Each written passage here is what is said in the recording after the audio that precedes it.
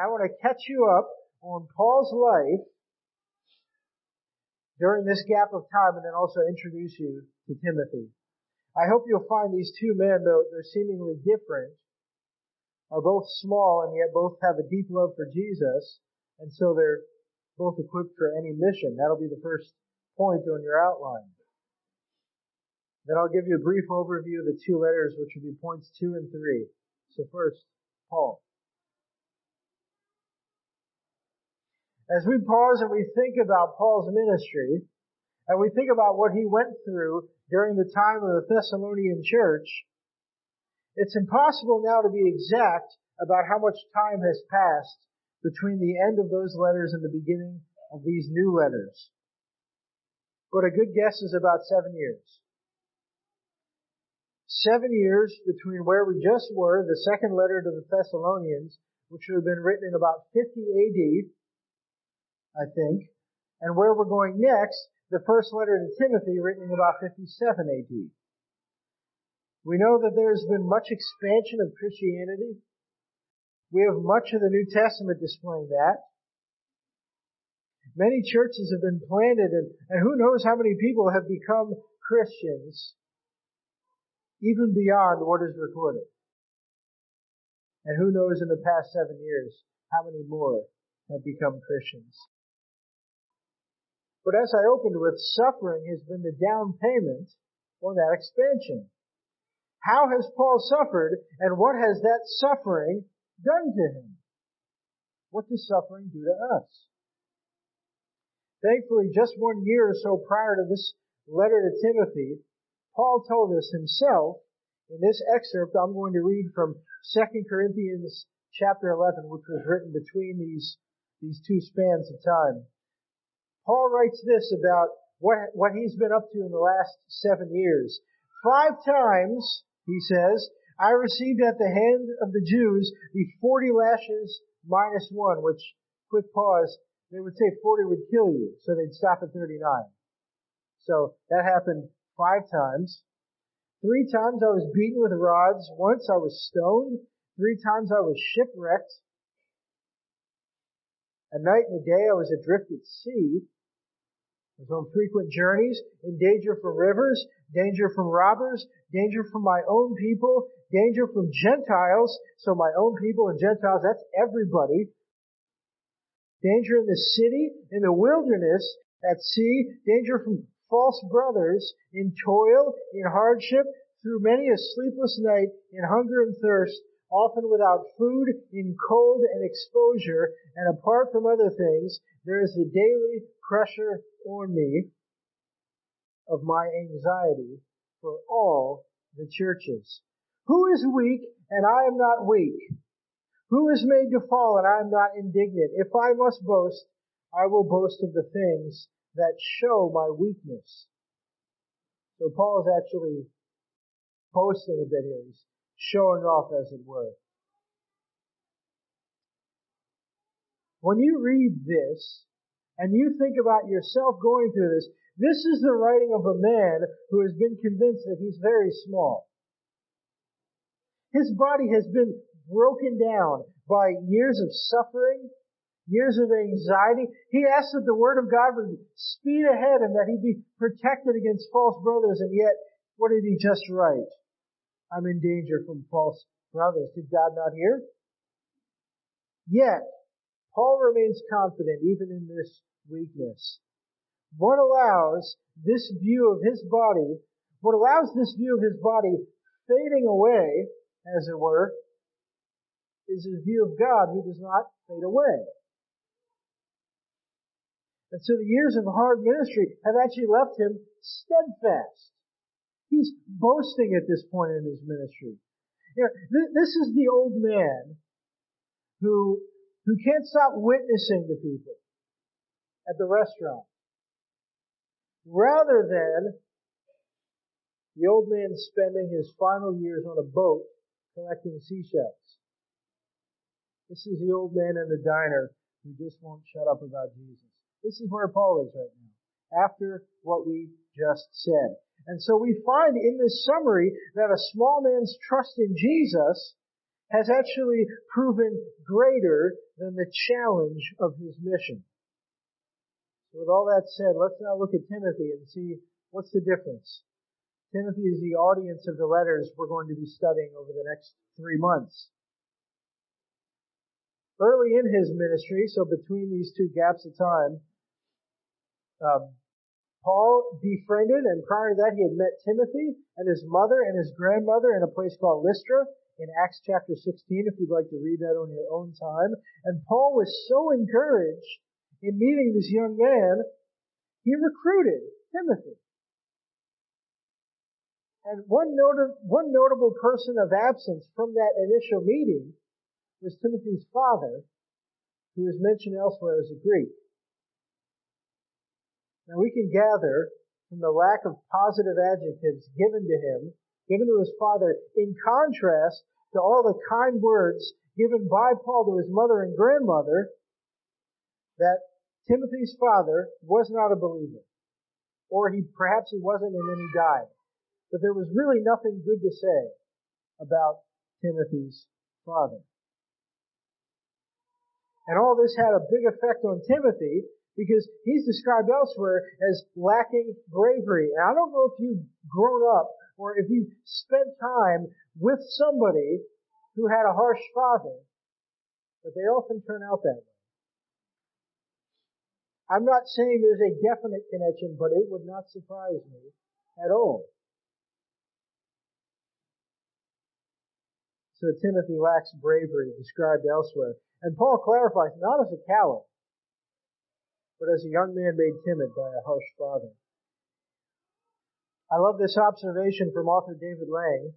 He writes this: sometime after meeting Timothy, Paul had Timothy circumcised to gain credibility with the Jews. The fact that Timothy was even uncircumcised as an adult shows that his father had enough influence on his life to make sure he was raised as a Greek.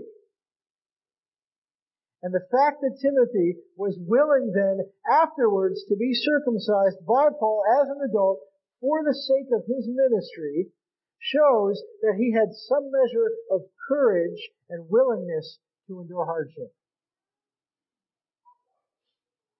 With that, any young man raised by a harsh father or a young woman raised by a harsh father can say amen.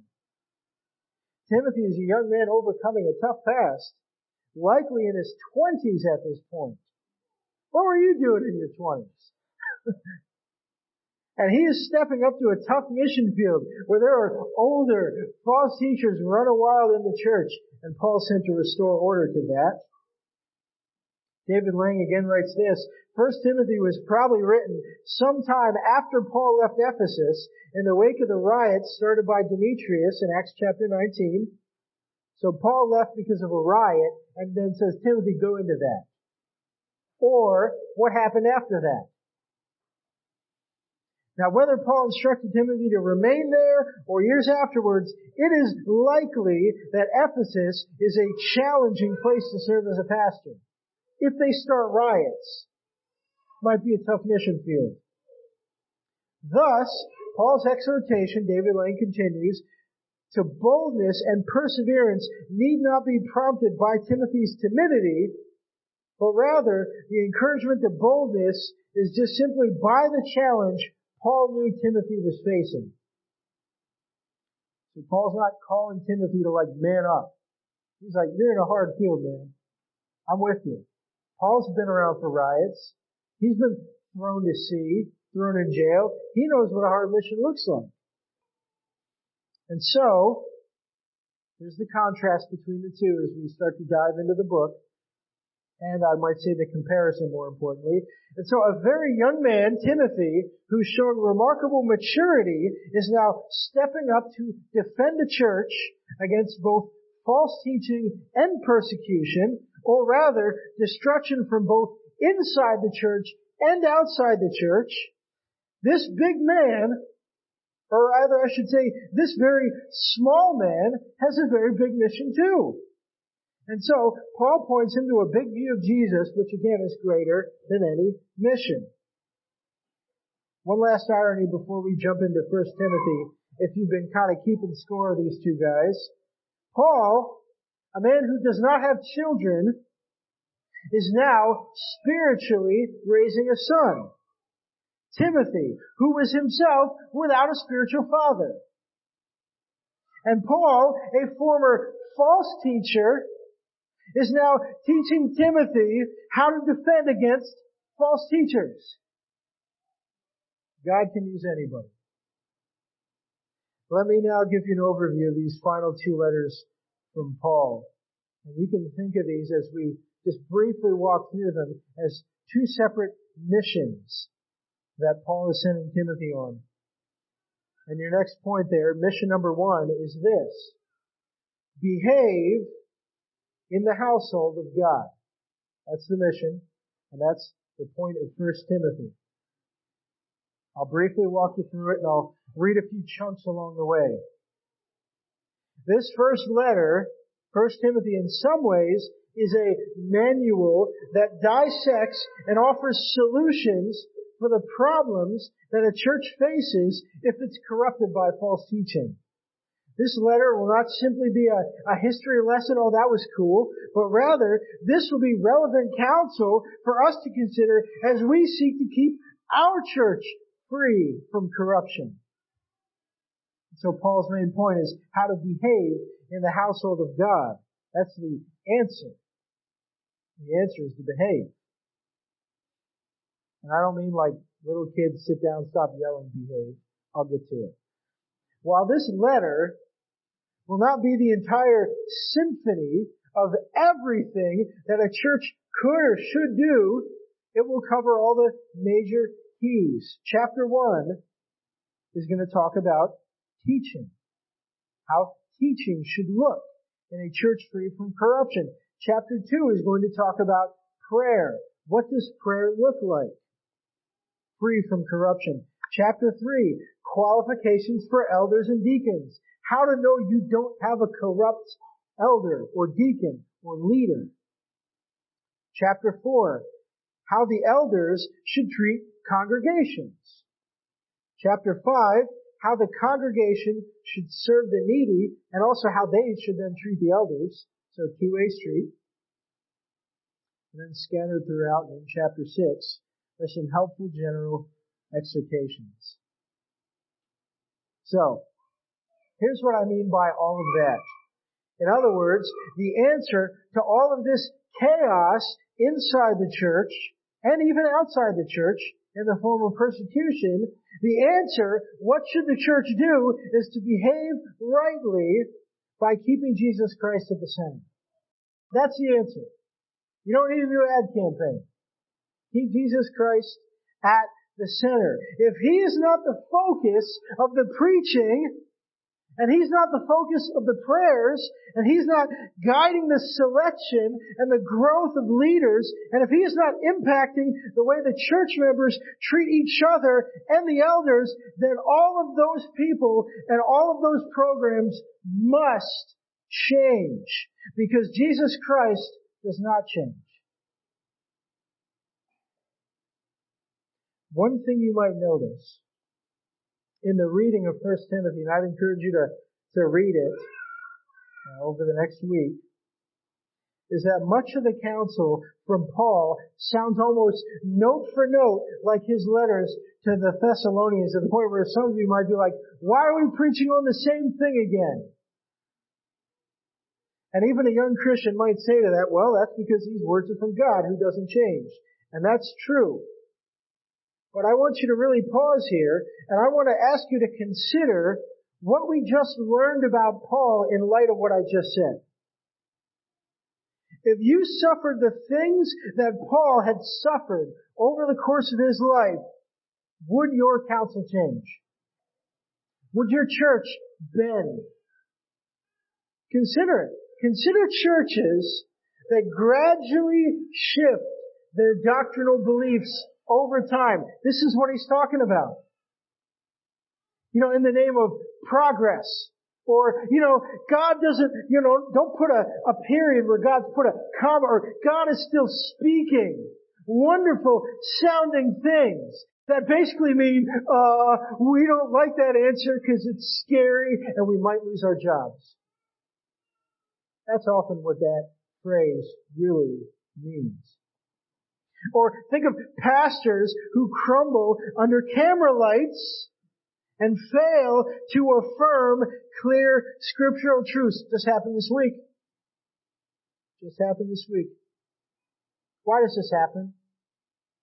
This book, right here, this book has more preserved manuscripts and more authentication than any document in history. You can go learn Greek and read what Paul wrote here, word for word. These shifts happen because people are fallen, not because this is fallen. This doesn't need to change. So people, instead, seeking their own comfort and their own interests, try to change God's Word rather than being changed by God's Word. And Paul, nearing the end of his life, says, Timothy, don't do that. Don't change what God has wrote. Don't put a comma where God has put a period. Don't do it. And so he charges Timothy at the end of the letter, chapter 6, verse 11, if you'd like to write that down. I'm going to read it now. Chapter 6, verse 11. But as for you, O man of God, flee these things. Pursue righteousness and godliness and faith and love and steadfastness and gentleness. Fight the good fight of the faith. Take hold of the eternal life to which you were called and about which you made the good confession in the presence of many witnesses. So in these 6 chapters, Paul tells Timothy how to contend, how to fight for a healthy church as he seeks to present the church as mature. In other words, pursue good teaching and pursue good prayer and pursue a strong army of church leaders, ones who will lay down everything to serve the church. Paul's counsel has not changed even in spite of years of intense suffering because Paul has not changed. Because God's Word hasn't changed. And that's what guides Paul. But it's not enough to simply do a church diagnostic test and make a few little tiny changes. Or maybe print better bulletins. It's not enough to do that and then assume that all is well. Because about 5 years after this letter, 1 Timothy, Paul writes again. And 2 Timothy is, by all accounts, his final letter. Things are not perfect for Timothy. And things seem to have gotten worse for Paul.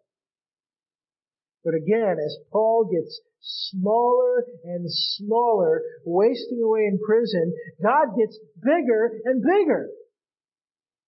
So as we look now at 2 Timothy, we find the command, the mission, to be guard the gospel. And that's your next point, mission 2, guard the gospel.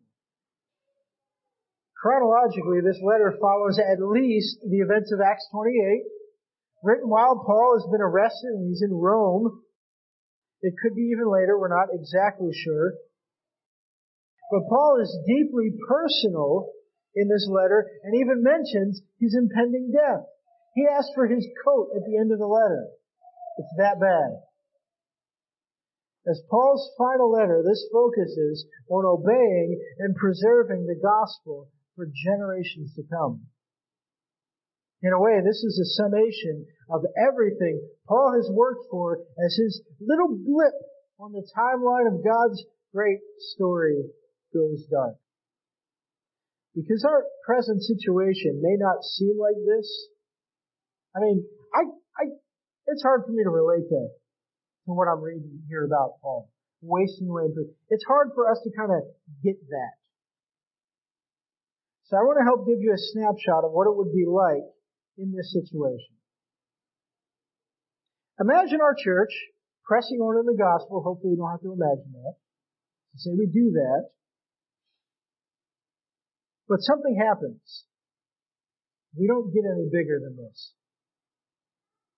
No more visitors. In fact, a couple leave. Social pressure kind of builds. One week we hear about one of our elders getting arrested. Not once, maybe, but again. Then another one gets arrested for preaching the gospel, which the government assumes is against the state. And then you're walking around town and somebody says, "Hey, what church do you go to?" "I go to Grace Fellowship." And they kind of step back a little bit. "Oh, you go there?" It's not a compliment anymore. Then people leave. Then a couple more. But these elders, they keep going. They keep getting arrested. And even some of the few that are remaining are like, "Dude, stop. Nobody's here to preach. Would you just stop?" Our own. And say, "Please stop." A couple more leave. That's the endurance that Paul is talking about. How would you do if that happened? How would I do? What if I were the one in prison? How would I do? Holding fast to the gospel, he says. Passing it on to the next generation, handing off the baton with your dying breath. That's what Paul's talking about. So the main question I think Paul is asking, not only Timothy, but us, is this. Will you allow the gospel to die by preserving yourself, or will you allow yourself to die by preserving the gospel? I'm going to repeat that. Will you allow the gospel to die by preserving yourself, or will you allow yourself to die by preserving the gospel?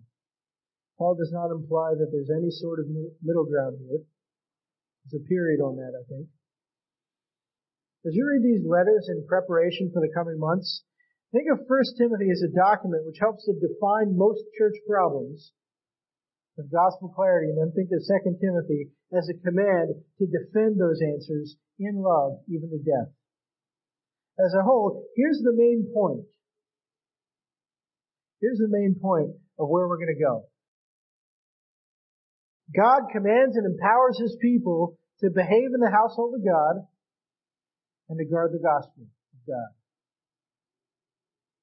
God commands and empowers His people to behave in the household of God, to behave rightly, and to guard the gospel of God.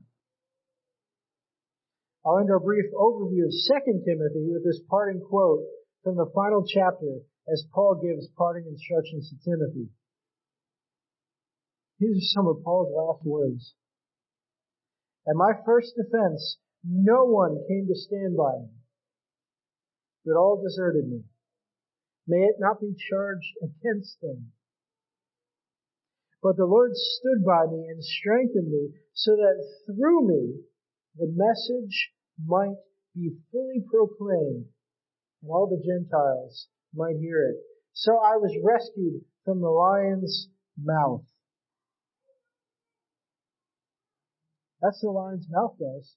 The lion's mouth is not the persecution, it's the false gospel. He said, I've been rescued from the real enemy. And then he says this, the Lord will rescue me from every evil deed and bring me safely into His heavenly kingdom. Safely. Not safely, nothing hurts, go home, watch football, do that, repeat every Sunday until I die, and then I go on to a pain-free eternity. No. Safely means free from false teaching. Pure in spirit. No matter what happens to the body. That's what Paul wants. That's what we need to want. To Him, he says, be the glory forever and ever. Amen. I don't know if Timothy ever saw Paul again after this letter, but I know they see each other now. I want to close this with 3 gospel connections and then a few general applications as we look ahead to these final letters from the Apostle Paul. First, just a few gospel connections as we connect this to Jesus. If you didn't see it already. Number 1, Paul, in following the example of Jesus, is literally pouring out his life for the sake of the gospel as Jesus did. Paul's just doing what Jesus had to do. Go out there, preach the gospel, die. Paul's doing it. Second gospel connection is Paul's life, marked by the gospel, has led to the planting and preservation of churches in some of the hardest places or the ends of the earth, as Jesus commissioned.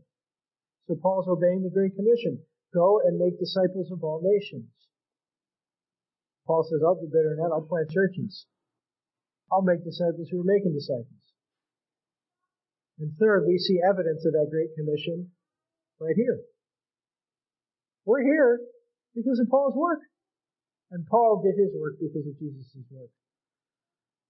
So in light of all that, here's some general applications as we look ahead to the next few months. I'm going to give some general applications to the head, to the heart, and to the hands. What you believe, what you feel, and what you do. So, head first. Remember this equation. And if you don't remember it, it's right on your outline, so just circle it or something. Jesus plus small people is greater than any mission. Just remember that. And there's some of you, even in this room, I would say, who could plant a church. Or you could train up leaders the way Paul did.